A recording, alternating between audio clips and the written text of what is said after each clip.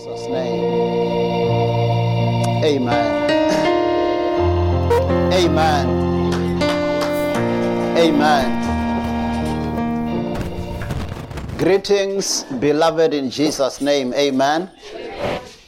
Can we try that one again? Greetings, beloved, in Jesus' name. Amen. Amen. Are we glad to be in the house of the Lord this morning? Amen. Can I start by also greeting the youth? Youth, may you all stand up, because this is your month.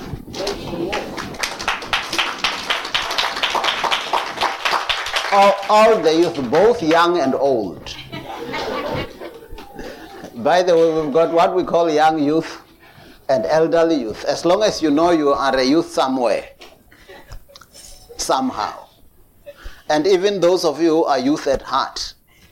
Because sometimes you find there are others who say, maybe I already have a child, but I still feel like I'm a youth. You're still a youth at heart then. Amen. So I just want to say I appreciate you. I love you. And may you continue to shine. Even the days that we're living in, when people say the youth of nowadays are like this and like this, let them not be talking about you. Keep the light shining to say there are some youth who are still like Daniel, Shadrach, Meshach, and Abednego, who would not bow to whatever was happening during their time, but they set an example. You may be seated.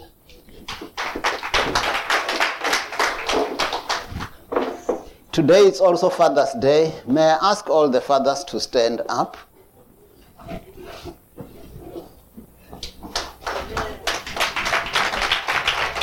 Amen. I want to say I salute you, fathers. And thank you for being here as fathers.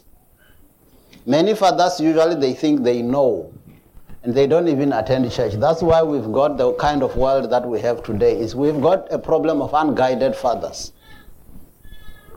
Amen. Amen. But I thank God for fathers like you, who are ready to be taught, who want to know what kind of father the Father wants us to be. You may be seated. I actually want to start there where I started with the fathers. Sometimes I think the problem of gender-based violence that we're hearing, and also the problem where you find a father, instead of protecting and caring for the family, they are the kind of fathers who are hating families. At that time I saw a picture of a child. I think that girl probably could have been 9 years old. And the father had hit that child with a hammer and the brain was coming out. The child was dead. I thought, what kind of fathers are these? You would hear of fathers who abuse their children, who abuse their wives. Fathers who are harsh and not good fathers. So, and I say, it seems the problem there, it's usually because men think they know. And they are unguided. Like I said, I think our problem today is that of unguided fathers. So it seems the position of being a father was supposed to be a blessing.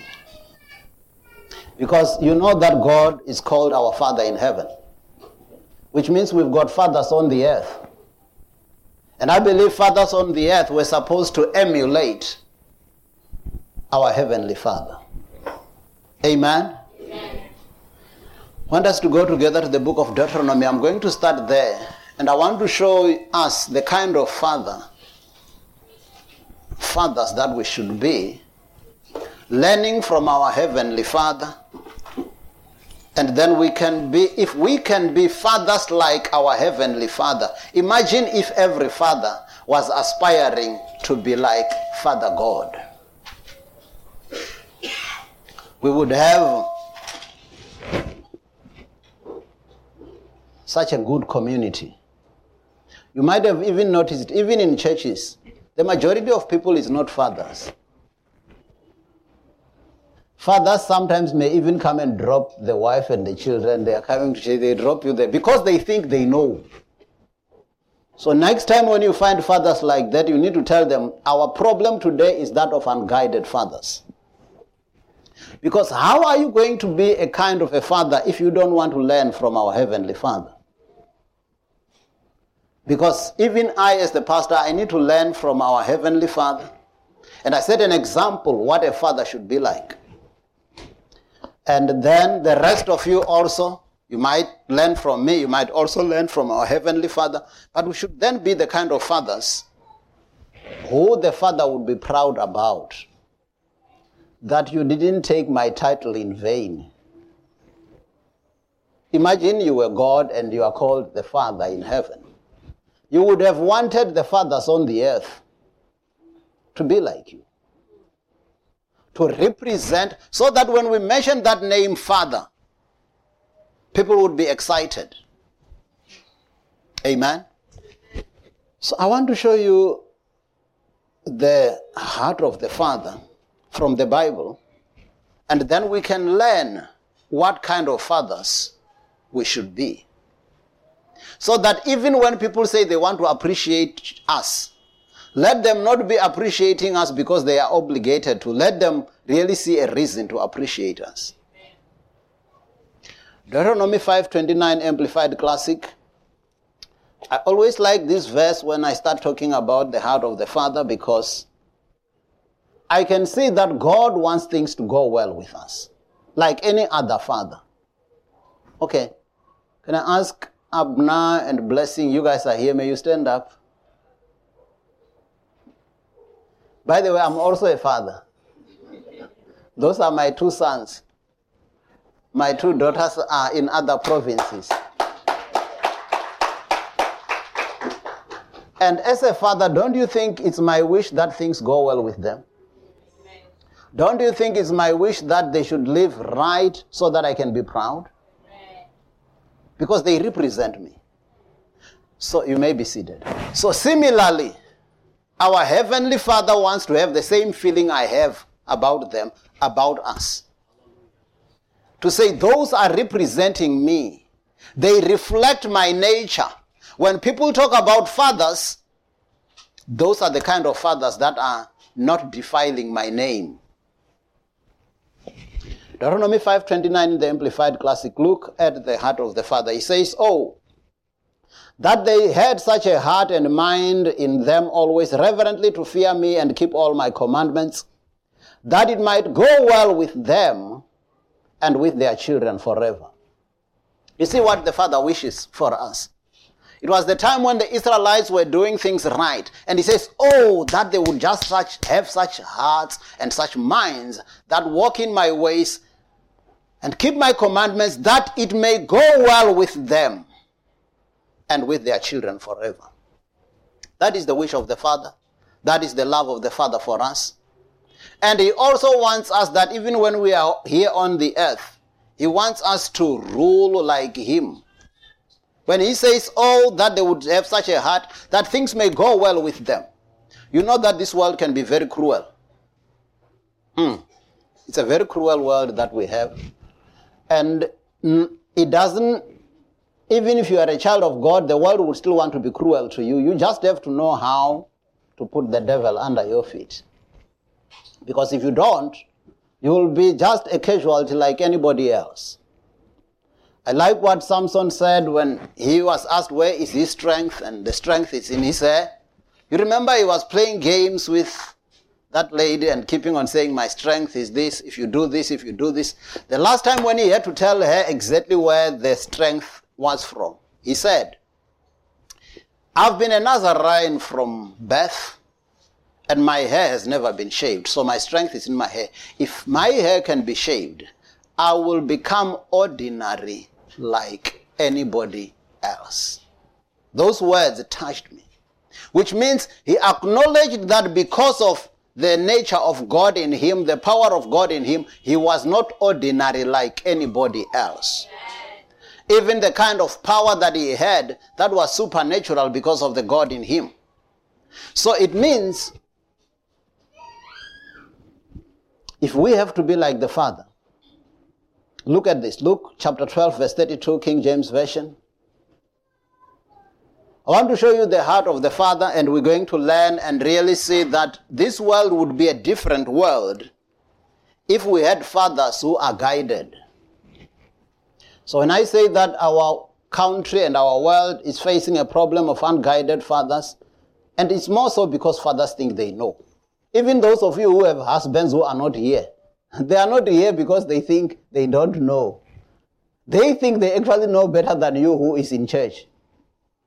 Have you noticed that? They think they know better.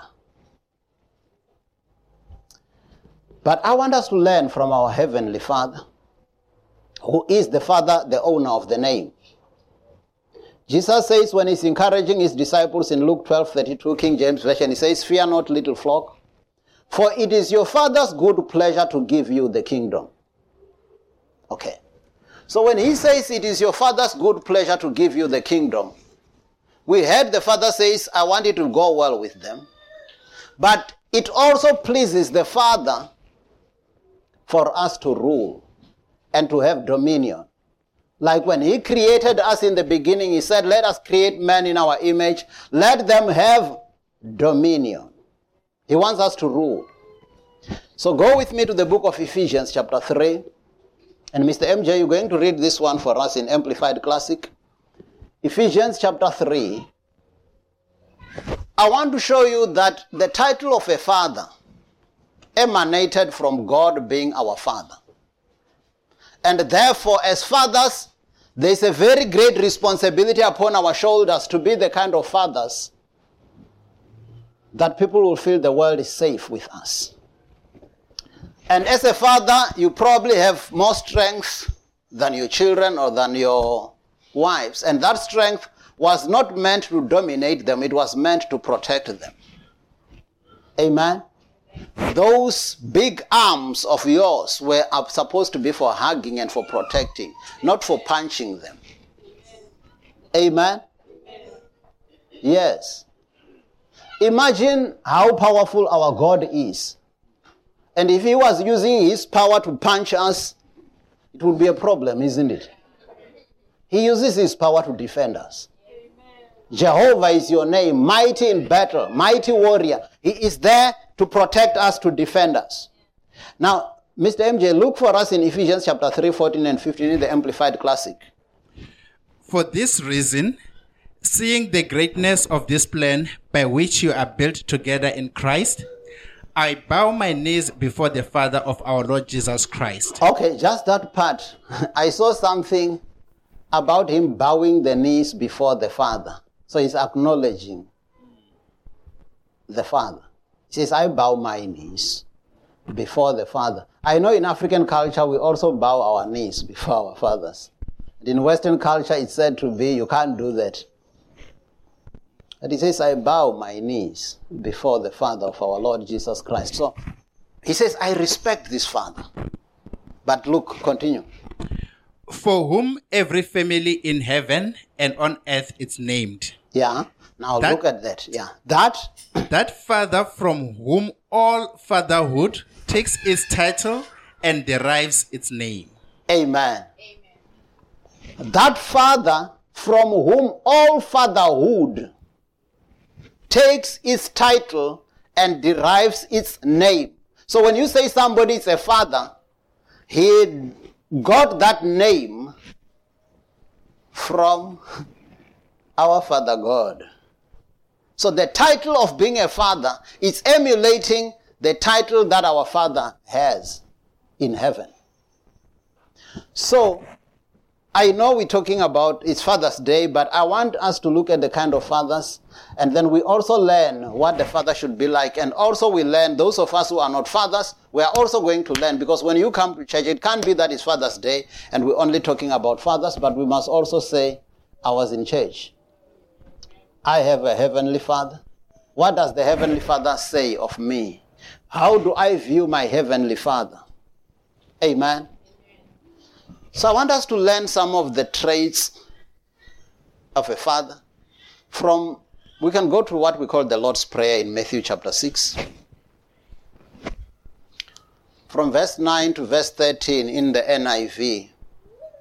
We usually like this prayer, we learned it, most of us, when we were still, actually when you start as a child, our Father who art in heaven, hallowed be thy name. We knew that prayer by heart. But I want us to look at this and learn something. And I just want to say on that very same point, have you ever noticed that the way that Jesus related to the Father, he never related to him as God, except the time when he was on the cross, when he said, Eloi, Eloi, lama sabachthani, my God, why have you forsaken me? That's the only time he talked the word God.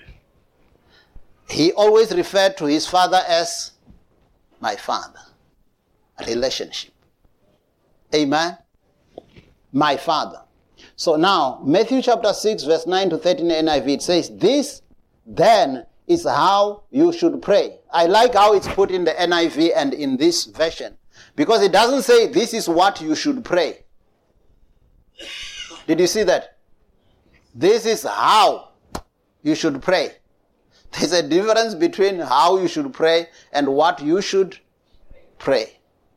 If we say this is how you should pray, it sets a framework for you how to pray. Okay? If it says this is what you should pray, then it tells you what to say. So he says when we pray, we should pray like this. Our Father in heaven. Okay. Now when you say our Father in heaven, he's distinguishing him from our Father on earth. Because he could have just said our Father. Hallowed be thy name. So he says, say our Father in heaven. So it means we've got fathers on the earth. And that's why when it's Father's Day today, I would plead that all of you whose fathers are still alive, give them a call and say Happy Father's Day. Because they are your father on the earth. And you say, Pastor, you just don't know the kind of father that I have. But he's your father, isn't it? He's your father. And you are a child of God. You are a Christian. If he hates you so much and he's been so bad to you, when he receives a call from you today, he will be surprised. And that will melt him. To realize, actually, I'm just the bad one. My child is actually a good child. You remember the time when David was being chased by Saul. And as Saul was chasing David, there came a place when Saul was very tired, and you remember in that place in, what was that cave called? Yeah, the cave had a particular name, and when he was in that cave, they were so tired that Saul and his men were sleeping there because they were tired. David came there and his servant said, the Lord has given your enemy in your hand. You must kill him. David said, I can't touch the anointed one. But he took a piece of cloth from Saul's garment. And then he stood in the mountain and then he called, he said, Saul, Saul, look, those people who say I want to kill you, I could have killed you today. This is an example. But I'm not going to touch the anointed one of God. And then Saul said, I can see that I'm actually the evil one. Because I can see. So I want you to set an example even to your fathers, even those fathers that you think they are bad fathers. Can you treat them well? That it should start eating them. To say, why do I behave like this when I'm acknowledged like this? So he says, our Father who art in heaven, your kingdom come. Did we read where it says it is your Father's good pleasure to give you the kingdom? Now when you are reading, now when you say your kingdom come, your will be done on earth as it is in heaven. We are acknowledging that things are better in heaven. Tell your neighbor, things are better in heaven. But we can live with the benefits of heaven on earth. Because he says, your kingdom, our Father, you are in heaven, but your kingdom come where? On earth. Your will be done where? On earth, as it is in heaven. So I like it when it says, his will be done on earth as it is in heaven. Because I believe things are good in heaven. Yeah. And I want us as children of God to start experiencing that. Jesus says, you are in this world, but you are not of the world. So he says, your kingdom come. And this word kingdom means authority. So that's what the Father has. The Father has authority, but the Father must use his authority to bless. Must use his authority to bring order even on those that are coming against you. And it says, give us today our daily bread. You see the Father who provides. When he says, give us today our daily bread, it means the Father provides. How many fathers do we have who don't provide? It means you are not representing God. When you are a father, you need to provide. Because our Father who art in heaven, give us this day our daily bread. So we expect the Father to provide. And our Heavenly Father does provide. So it means it should be a challenge for us as fathers. Let's find means to provide. God expects us to provide like he provides. Amen. And it says, forgive us our debts as we also have forgiven our debtors. I like this one about a father who forgives. We usually know these things. It's more common with ladies, isn't it? Huh? But now if you find fathers who are keeping on holding grudges, I'm not saying it's right for you ladies to hold grudges. I'm just saying it's even more worse. When you find a father who is like some of those gossiping ladies, always carrying grudges, always saying, these people are like this, I heard this and this one said that, this one said that. A father should be able to forgive. And do like Jesus, sometimes forgive them and say they don't know what they are doing. Amen? Because sometimes people will do things to hurt you, but forgive them. You actually free yourself when you forgive. Amen? And it says, lead us not into temptation, but deliver us from the evil one. I like the thing about deliver us from the evil one. You see, the Father delivers. Tell your neighbor, the Father delivers. So my Heavenly Father delivers. My Heavenly Father protects. My Heavenly Father defends me. So our earthly fathers must also learn from our Heavenly Father to deliver from the evil one, from the enemies. Amen. So when he says deliver us from the evil one, I realize that we've got the evil one, we've got the enemy who wants to inflict pain on us. The enemy who wants to keep us in bondage, sick, calamities, all the dangers. But Jehovah, he defends us. He's our protector. And I want us, as we celebrate fathers, let's also think about our Heavenly Father, how good he is to us, all the things that he does for us as a father. Amen.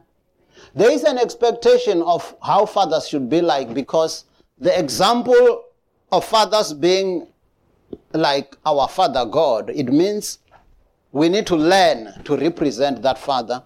If you go with me to 1 John chapter 2, verse 13 and 14. 1 John chapter 2, verse 13 and 14 in the NIV. He says, I'm writing to you, fathers. Okay? John says, I'm writing to you, fathers. Why? Because you know him who is from the beginning. So, look at that. According to John, he expects fathers to know God. He expects fathers to know their Heavenly Father. So, now, do you know that in many cases, fathers, there are some fathers who are misrepresenting our Heavenly Father? fathers who don't even have a relationship with God. So how are you going to teach your family when you don't know God? Fathers who think they know, but they don't even know scriptures. You find a father at home, the child actually leads Bible studies. The father doesn't know anything. So it means you are not representing that title well. You remember where we read where he says the title derives its name from the Heavenly Father?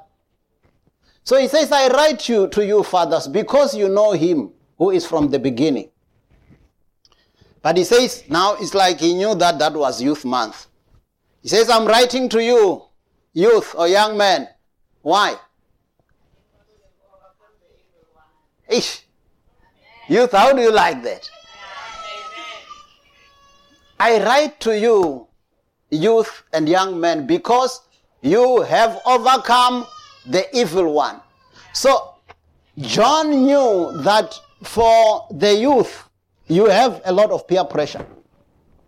You've got a lot of things where the enemy would be like he's got you in his hands. But you can be the kind of youth who say, we have overcome the evil one. We do not succumb to peer pressure. We are the kind of youth who can show the world what youth should be like. Okay, the next one. I write to you, dear children, because you know the Father. And I write to you, fathers, because you know him who is from the beginning. He's repeating. I write to you, young men, because you are strong. So youth, we want some energy. Amen. We want some energy, isn't it? Yeah. So when you show some energy, we like it. Yeah. So keep on showing that energy. And may that energy also translate into the energy in life out there. Amen. As you defeat the enemy. Amen. Amen. And he says you do that because the word of God lives in you. And that's how you overcome the evil one. Amen. So it's good to have physical power and be strong in your flesh. But it's even more better when it extends to having the word of God in you. And then you can overcome the evil one. Amen. So the thing about fathers being the people to teach, because he says you have known him from the beginning. So it means if you know God, you can teach your families. Okay? But if you don't know God, how are you going to teach your family? And I told you when I began here, as we go to the book of Genesis chapter 18, when I began here, I told you that the challenge that we have today of gender-based violence and what men are doing to their children and to their wives is the problem of unguided fathers. Fathers who are not trained. Fathers who think they know when they don't know. Amen. And the only way for you to know is when you want to learn from our Heavenly Father. I learn from God. I want to live like God in my life. I want to represent God well. Even in my family. I don't want to even shout to my children or to my wife. I don't do that. So fathers, if you are here and you're shouting, you didn't learn it from God or from me. Yeah, you didn't learn it from this pastor. You didn't learn it from God either. So where are you learning it from? Probably from the other camp. And that's the bad camp to learn from. Amen? Can we be kind of fathers that God would even look at how God looked at Abraham? He was so proud of Abraham. And he knew that this is the kind of fathers that I'm looking for. Genesis 18:19 Amplified Classic. Mr. MJ, may you read it for us? Genesis 18:19 Amplified Classic. For I have known, chosen, and acknowledged him as my own. So can God say he knows you? Any of us fathers here? Do you think God can say, I know this one? This one knows me from the beginning. I know this one. He's representing me well on the earth.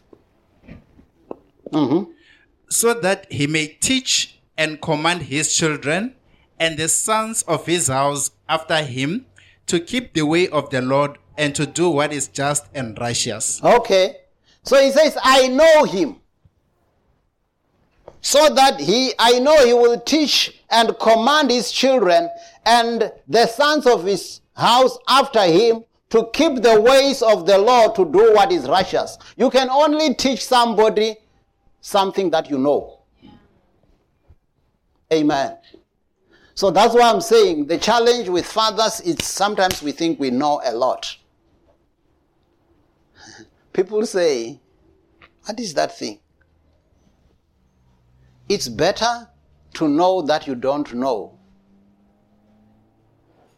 than, what's that? There is a certain terminology. In other words, there are people, at least the moment you start knowing that you don't know, it's better. But there are people who don't know that they don't know. That's dangerous.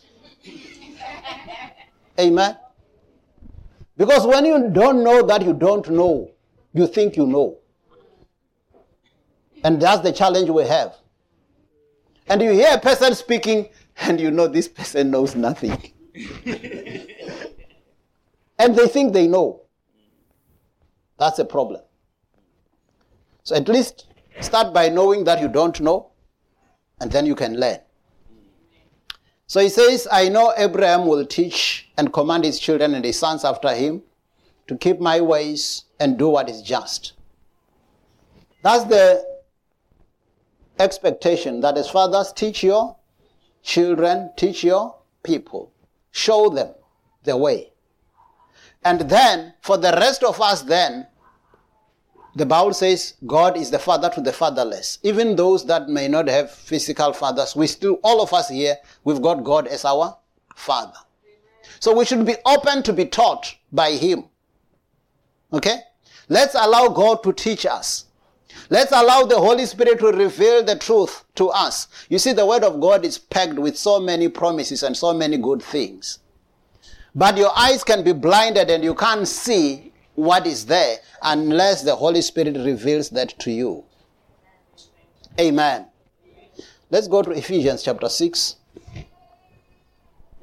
verse 2 to 4, because it seems like as fathers, I want to look at two things. One is at least the honor that the father deserves. And let's give them that honor. Because it says, honor your father and your mother. It's talking to the children, which is the first commandment with a promise, so that it may go well with you, that you may enjoy long life on the earth. You see, there is a blessing of honoring our fathers and our mothers here on the earth. Children, and all of us who still have our mothers and our fathers. I still have both the father and the mother. Notwithstanding that the fact that I'm a father myself, but I also have a father. So I still have to honor them, so that I may live long on the earth. So there is a promise attached to honoring your father and your mother, that you may live long on the earth. And sometimes we cut our lives short because we try to retaliate. And sometimes we think we know better, especially you youth. You think you know better than your mother and your father. And when you were 1 month old, that's the kind of father or mother who was taking care of you. So if you think she's so stupid, how is it that she raised you to even start thinking? It means you know something. Amen? Honor them. Honor your fathers. So that's why also for me, being a father in the natural, but also being a spiritual father to most of you, I like that honor. It encourages me to do the work of the Lord better. The Bible says, honor your spiritual leaders, respect them, so that when they take spiritual oversight over you, let them do it with joy and not with grief. Amen. So it's good to honor your father and your mother. It's also good to honor your pastor. It's scriptural. Amen. Do it. Because when you honor those whom God said you need to honor, You are doing it unto the Lord, and the Lord will reward you. Now, verse 4. Now, fathers, don't exasperate your children. Other version says, don't provoke your children. It means, fathers, you can be a blessing or you can be an exasperator. So, but we mustn't be exasperators. We must be a blessing. He says, do not exasperate your children. Instead, bring them up in the training and instruction of the Lord. You see again, the training that comes from the Father. Amen. So for those of you where the fathers are not here, maybe you are a wife and you are here and you wish your husband was here, and you know the kind of husband that you have. If you were to be scored, okay, let's say it's the criteria here of being a father. 1, 2, 3. Maybe it's 10 criterion. And you look at that and say, I think for my husband, looking at this here up to 10. You remember when we grew up, this is not scriptures. When it's not scriptures, I'll tell you. They used to say to some men, you are a man just because you wear a trouser. That's not scripture. That's African way of mocking men.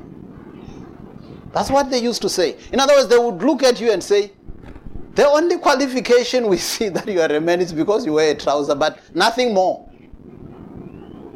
But can't we be kind of fathers that represent our Heavenly Father? By the way, the bar is set so high for men. It's like this thing. You know the scripture that says in Ephesians, that says, women, submit unto your husbands as unto the Lord. Okay? And it says, husbands, love your wives, not as unto the Lord, as Christ loved the church. Now, you look at it and see, you expect me to love like you? Jesus? You who says if you are clapped on one side, you must give the other cheek, and you think I can love like you? You who, when you were on the cross, people who were nailing you, you said forgive them, and you think I can love like you? It means the bar is set high. And that's God's expectation. So if you ladies thought that it was difficult to submit to your husband as unto the Lord, it's even more harder to love like Christ. Because that's the standard that's set. He says, love your wives as Christ loves the church. He gave himself for the church, and he cleanses it, and he makes it pure. He protects it. He wants it to be clean without any spot or wrinkle. Amen. So we must train up our children in the ways of the Lord. Let's go to Malachi. I need to wind down so that we have enough time to celebrate with the fathers and the youth. But you need to know the kind of fathers that the Father expects us to be. And at the same time, we also need to learn, those of us who are not fathers, but we can start learning that, okay, the way that my husband is treating me, or the way that my father is treating me, he did not learn this from God. Actually, it's good to be a father. It's just that this father of ours is not representing the title well. Then you start inviting your husband or your father to church. Invite them. Tell them today when you reach home, you say, no, the pastor, blame it on me. Say, the pastor said the problem we have today is the problem of unguided fathers. And when they want to fight, we say, no, I'm just saying what the pastor said. Amen? Blame it on me. And invite them. Because imagine the things that we are learning here. If every father could measure himself against those criteria, don't you think we would have excellent fathers? Would have excellent families? There would not even be any reason for divorce. Because this is the father who is faithful. This is the father who takes care of his family. This is the father who loves his family. Amen. But you know that because of sin entering into the world, sometimes you can find fathers fighting with their children, with their wives. And sometimes it starts from children fighting with their fathers. That's why if you look at this in Malachi chapter 4 verse 6, it was talking about Elijah. When he would come on earth, when he was sent, look at what he was supposed to come and do. Malachi 4:6, Mr. MJ, Amplified Classic. And then you will see that sometimes at homes we fight. Sometimes you even find a fight between the father and the child. The mother and that. And you find we're fighting when we're supposed to be on the same team. Amen.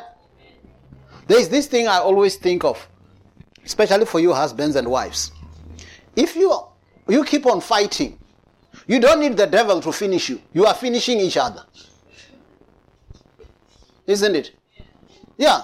You don't need the devil. You are already finishing each other. When the devil comes, he just collects the spoils. Okay? Because you're keeping on, the Bible says, be careful if you are eating each other, if you are devouring each other, be careful. You will finish each other. Okay? So it means in our homes, can we have peaceful homes? And may it start from fathers who fear God. Amen? Yes, fathers who fear God. Unfortunately, those fathers, they didn't come, they turned, they dropped you here and they went back. Take this message and give it to them. It's recorded, it's on Spotify. Amen. Give them as a Father's Day present. Say, I've got a present for you. Wrap it nicely. Put it on a stick. That's the present. Amen. Because this is what Malachi was, what Elijah was coming to do. And I believe I'm doing that as I'm sharing the word with you. Malachi 4:6, Amplified Classic, Mr. MJ.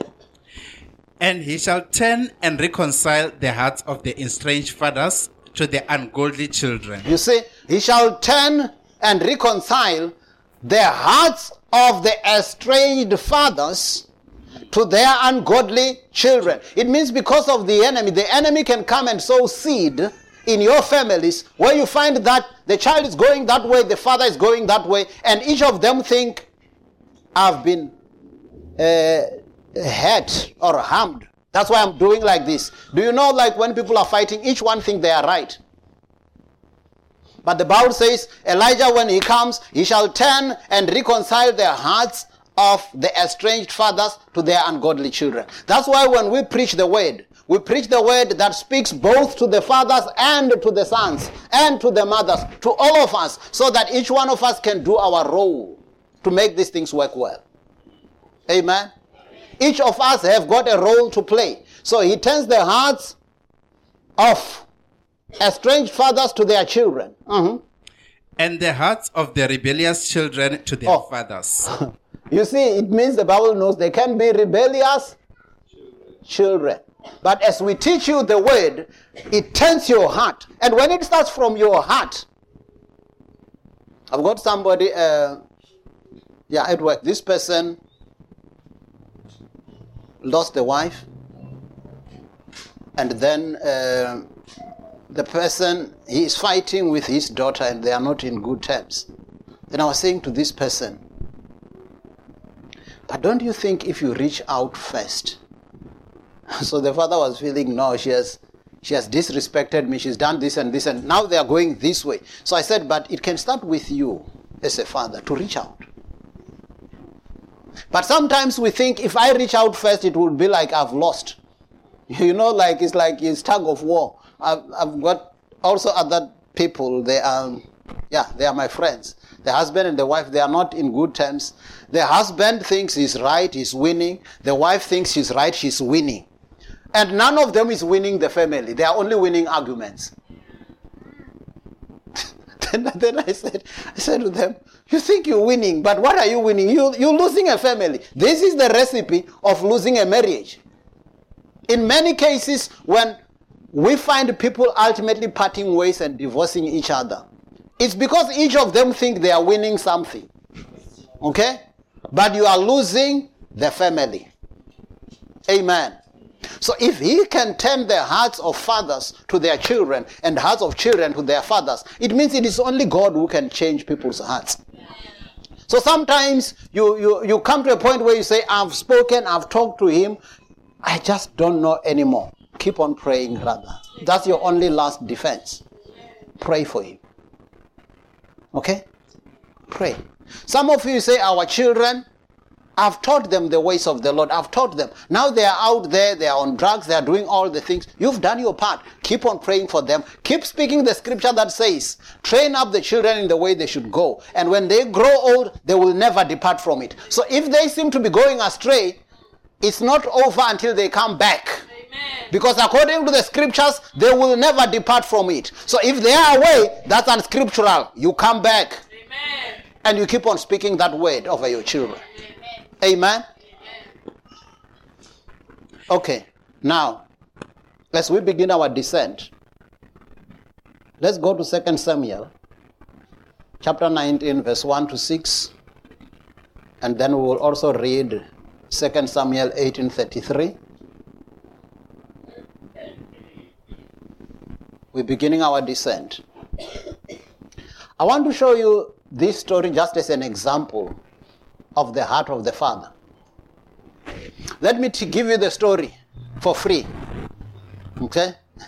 But you can read it also yourself when you get time. But because I love you, I will tell you the story before we read. David had several sons. One of the sons was called Absalom. You know, that's a very nice name. Absalom was supposed to mean, Abba means father, Shalom means peace. So he was supposed to be the father of peace. That's what the father had expected him to be like. But I think of all his sons, I think David had his hands full with Absalom. Okay? Starting from even sleeping with his father's concubines. After that, even wanting to take over the kingdom from the father. So he actually, when people would be coming to the king, he started winning the hearts of people by saying to them, it's just that I'm not the king, you see. If I was the king, so people come with their issues. Then he kept on saying, it's just that I'm not the king. If I was the king, this thing would have been solved. So he did that for all the people that were coming until the Israelites now started siding with him. And he even had enough soldiers to defeat his father and take over the kingdom. And indeed it went like that, to an extent that now David heard that Absalom actually has got more people now on his side than you, David. You've got to run away from your son now. And David he was left with the three commanders, Job, Ittai, and there were three. I think the other one is Hushai. So they said, we're going to fight. We can't let this young man do like this. And actually, he might even kill you, David, because if he's taking the kingdom, he can't take the kingdom without killing the king. So he probably would also want to kill you. And David at first says, can I come and fight with you? He said, The man said, no, you are more worth than the rest of us. We will go and fight. Remain here. And as they were going to fight, you know what David said? Even in the fight, please, don't kill my son. Take care of my son. How do you take care of a rebel? Who's going to kill us? Now, this is the story. So, I've summarized it for you. Now we can read it together. 2 Samuel 19, 1 to 6, NIV. So, you can read, Mr. MJ. Joab was told, the king is sweeping and mourning for Absalom. It was the time when now, what happened is that when they were fighting, so the Absalom, his horse, as it was going, then it went under the tree, and then he was hooked like this. And then one of the soldiers of David said, we see him there and we shouldn't kill him. Then Joab said, why? And then he went and killed him. And now when he was killed, they brought the message back to the king that the son is killed. The rebellious son who wanted to take your kingdom. But now listen. And for the whole army, the victory that day was turned into mourning. because on that day the troops had it said, the king is grieving for his son. But why? Why would he be grieving for his son who actually wanted to kill him? If Absalom had a chance, he would have killed David and took the kingdom. Continue. The men stole into the city that day, as men steal in who are ashamed when they flee from battle. The king covered his face and cried out aloud. You must cry aloud. Oh, my son, Absalom. Oh, Absalom. My son. My son. Then Joab went into the house to the king and said, Hi, today you have humiliated all your men. We have just saved your life and the lives of your sons and your daughters and the lives of your wives and concubines. You love those who hate you and hate those who love you. You have made it clear today that the commanders and their men mean nothing to you. I see that you will be pleased if Absalom were alive today and all of us were dead. Do you see that? But why do you think this thing is coming like this? David, he sees that these are the people who are fighting for him. It's people who are helping him. But now he's at loggerheads. Read 1833, 2 Samuel.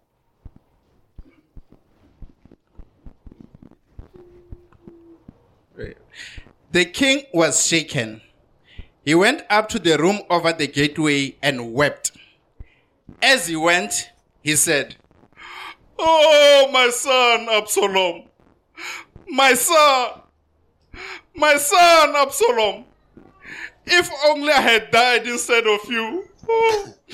Oh, Absalom. My son. Okay. My son. Do you see? What do you think is happening here? Huh? Somebody who was going, so he even says, if only I had died instead of you. That's the heart of a father. Do we still have fathers like that? Do we still have fathers like that? Because you know this child is a rebel. Yeah. Actually, it should have been good for that child to be killed. And Job was saying, I don't understand you. You actually think it should have been us who were killed, you would have been happy. When we were trying to defend you. He even cursed him. He said, and for protecting your daughters, your what, and your concubines. So he was angry because he couldn't understand. But that's what love is. So sometimes in your families, husband and wife, sometimes you would find you are fighting between the two of you because of the son or because of the daughter. It's going that way and the other one is really fighting. And now the two of you are fighting as if you are the ones who are wrong. But it's because one is moved by love and another one is moved by facts. Amen? Another one sees that, but this is not acceptable. The other one, even when facts are there, because of the love, they are ignoring the facts. Okay, let me give you this story. We're going to the final scripture in Matthew chapter 9. No, let's do it to, not Matthew chapter 9, let's go to Luke chapter 15. Because Matthew chapter 9, I'll just refer to it because we need to learn. So I want to give you this story. Just to show you the love of a parent. You can't understand this. You saw how David behaved, isn't it? Towards somebody who wanted to kill him. There's this story. My wife knows about it. It's a certain friend of mine. He was sharing this story. He shared the story. But it was like a joke, but it remained with me. So my friend had he had 3 brothers. So they were all in all 4 brothers. One of them was a drunkard. Okay, just a rebel, drunkard. All the bad things. He doesn't even work. He even left school. And the 3 They went to school. They were behaving themselves well. They were good in essence. Now, one time they came to the mother. They came. Not the rebel one. They wanted to really report this case of this rebel. Hey, mommy, your son is always drinking. He doesn't even have sense enough to even have a family of his own. We don't understand what kind of a son this is. So they talked. Thinking that the mother would say, yeah, I think he's such a bad son, such a spoiled son. You know what the mother said? This matter is very simple, my sons.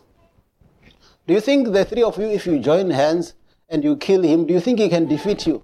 I think kill him and solve the problem.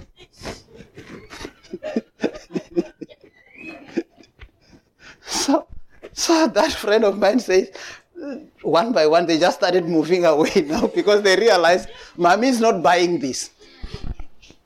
But if you look at facts, that guy doesn't deserve to be treated with kid's glove. But mommy is treating him with kid's glove because it's his son. So sometimes you won't understand it. That's the love of a parent to the child at times. Okay? So, if there can be such love, it means we all can learn and love where we love unconditionally. Where you say, he may be behaving like this, but he's my son. Do you know that people like to be loved and appreciated? Even the bad ones. Even a person who is bad, if you appreciate them, they start behaving. But the more you keep on telling them, this is a tip for wives.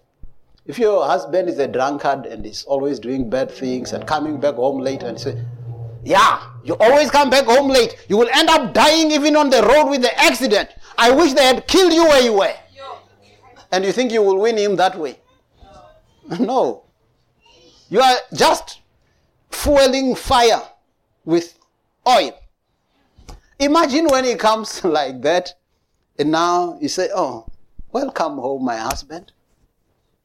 What can I do for you? Yo. Yes, this whole family here. My husband, what can I do for you? Your wife wants to serve you. Hey, don't you think that because now you will be thinking, does she have something? Does she want to kill me?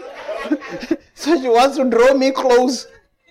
So he just can't understand, because when he was coming, he was expecting you to shout and get angry. Now the way you're behaving, you have actually defied the odds. Yeah. And he doesn't know how to behave. Ultimately, you will find him saying, yeah, hey, you know my wife. Really don't understand. Sometimes it's my friends, you see, they keep on. Now he's confessing. Amen? Amen. Because you loved him. Amen? I know it's difficult. Just like when Jesus says, if they clap you this, you give another one. It's difficult. We can't do it on our own. We need the Lord. Amen. Let's learn with Luke chapter 15. Verse 10 to 32. We'll read in the NLT. Because I want to say with the Father, our Heavenly Father also wants us to be close to Him. So we'll give you a story here where Jesus gives a story.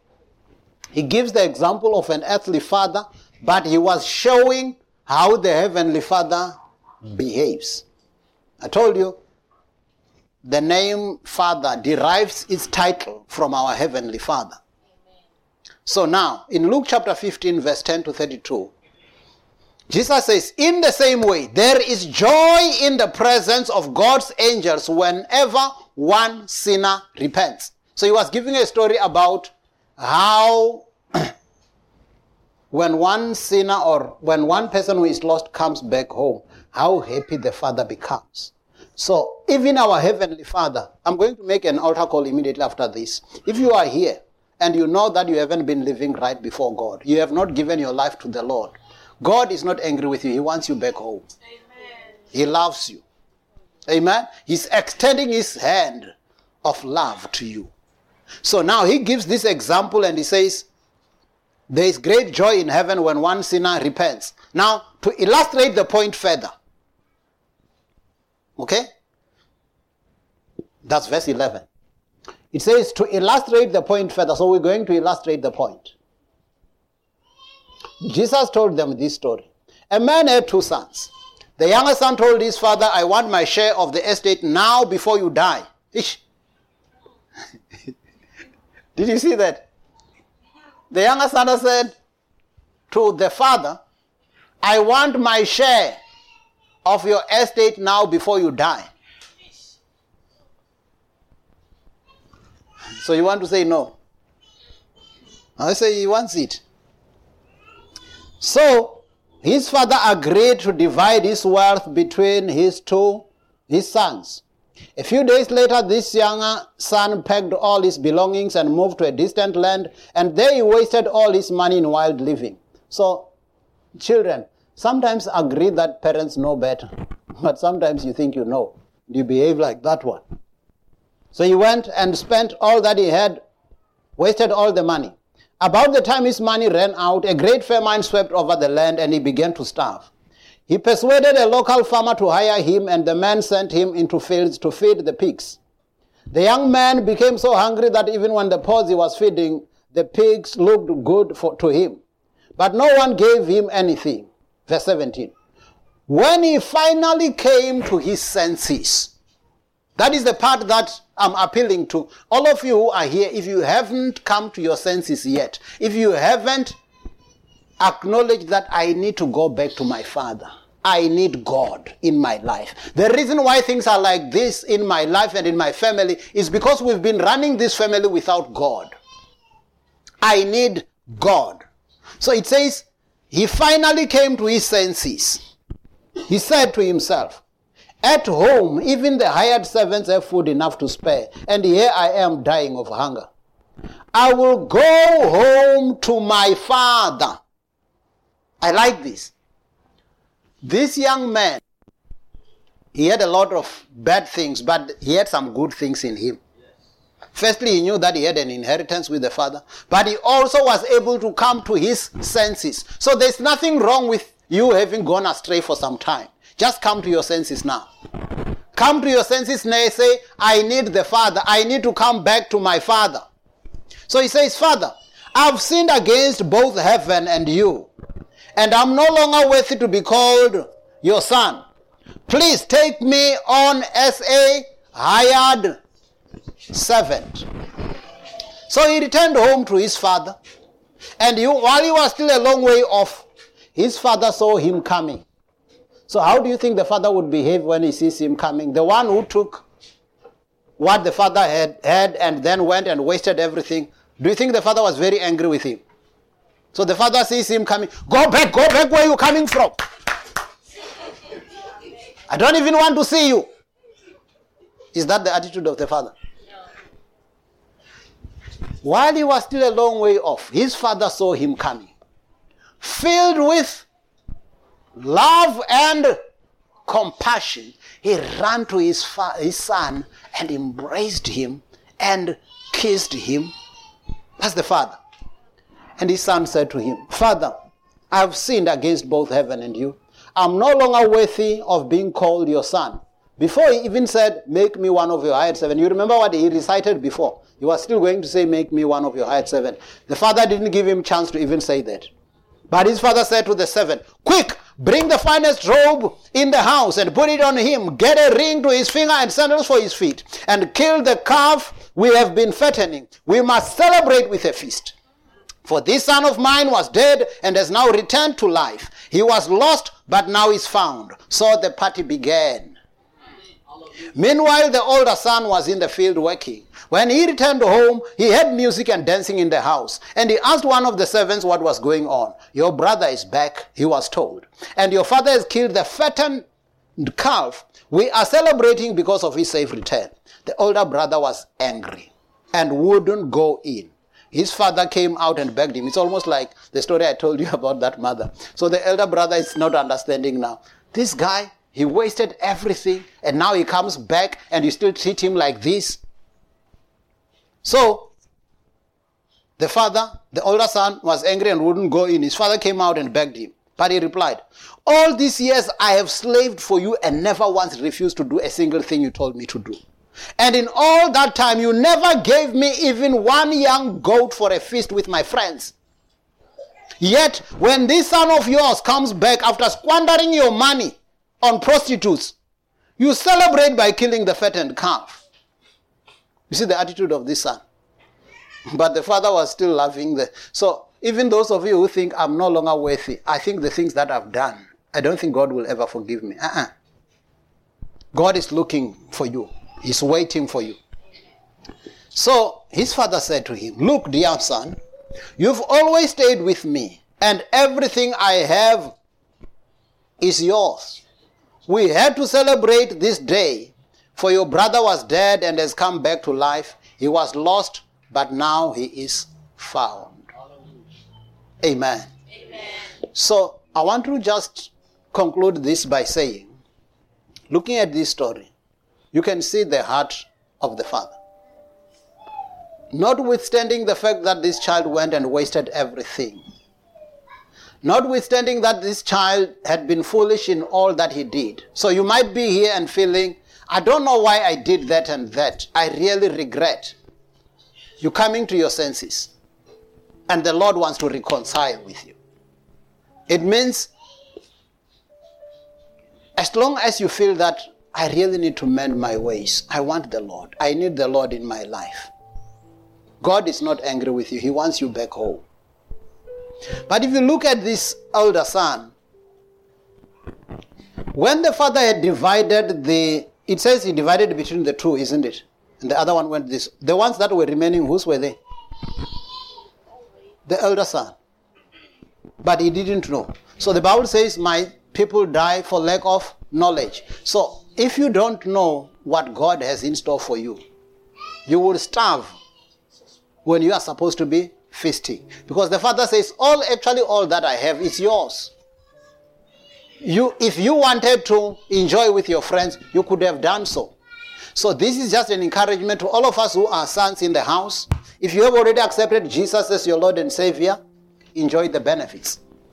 All that the Father has is yours. But those of you who haven't as yet come to the knowledge of the Lord, I want to make this call to you. I want to say the Father wants you home. The Father loves you. The Father knows you can't do it on your own. The Father wants you. So as we just play a melody, and I would ask that we stand up, and any of you who need prayer, that you feel that, Pastor, I really want you to pray with me so that my relationship with God may be in the way that the Lord wants, that I can know that I'm a child of God, that I can know that the Lord is accepting me as his child, and I want to live for him. Amen. So the rest of us, we can stand. And if any of you want to accept Jesus as your Lord and Savior, or if maybe you had gone astray and you were doing things like that son, it's time to come to your senses. It's time to come to the Lord and say, I'm coming back home. So if you are there and you want me to pray with you, come to the phone. We're going to pray with you. And the Lord will welcome you. The Lord will welcome you home. Amen.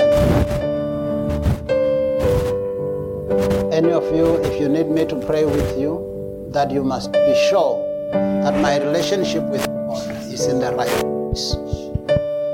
The Lord said, we shouldn't be ashamed of him before people. Okay? So let's come to him.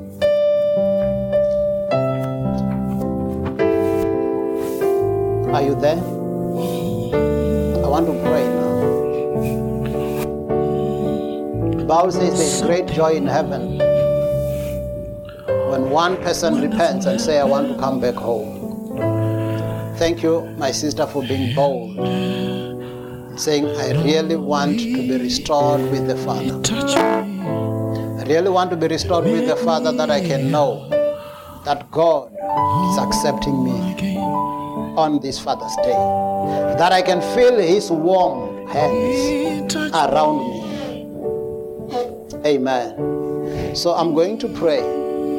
It's fine. I'm going to pray, and I'm going to lead you, my sister, in this prayer. We're going to pray this one together. And those of you who are there, join us in this prayer, because this is the prayer that all of us need to proclaim. As we declare Jesus as Lord of our lives, as we also declare to say, Father, I've come to my senses. I know this doesn't please you. I want to live for you. Follow me with this prayer. Heavenly Father, I thank you for your love. I thank you that you've forgiven me. I thank you that you welcome me home. Even when my heart tries to condemn me, I know you have not condemned me. I believe that you sent Jesus to die for my sins. He died and rose again, and now he's alive. Say, Lord Jesus, come into my heart. I accept you as my Lord and my Savior. Thank you, Father, for reconciling yourself to me. Thank you for giving me the peace to know that I'm your child, to know that I'm forgiven, to know that as far as the east is from the west, so far have you separated me from my sins.